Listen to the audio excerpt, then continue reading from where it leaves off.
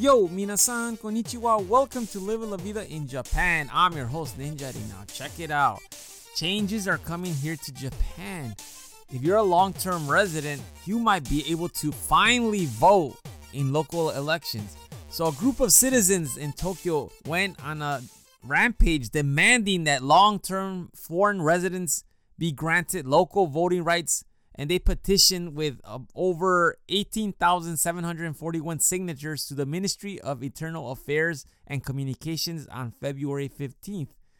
So this group insisted that long-term foreign residents that fulfill their tax-paying obligations and other duties should have local voting rights.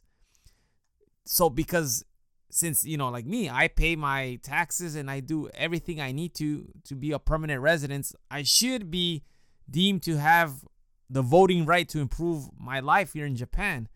So the signatures were all collected online on January 2021 last year.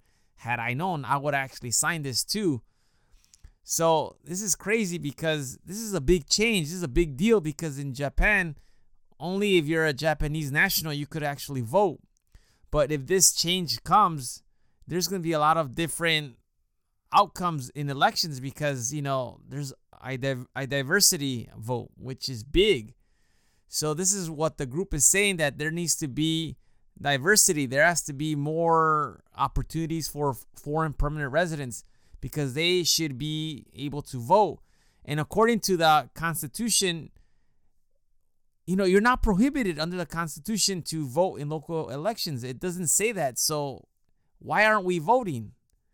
So right now they're looking at this case, and who knows, maybe in the distant future, if you're a foreign resident here that's a permanent, you'll be able to vote. What do you think about this? Please shoot me an email at goninjadad@gmail.com. I'm curious to know. Anyhow, that is all for today. Thank you for listening. I hope you have a fantastic weekend. I will talk to you later. Hasta luego. Matane.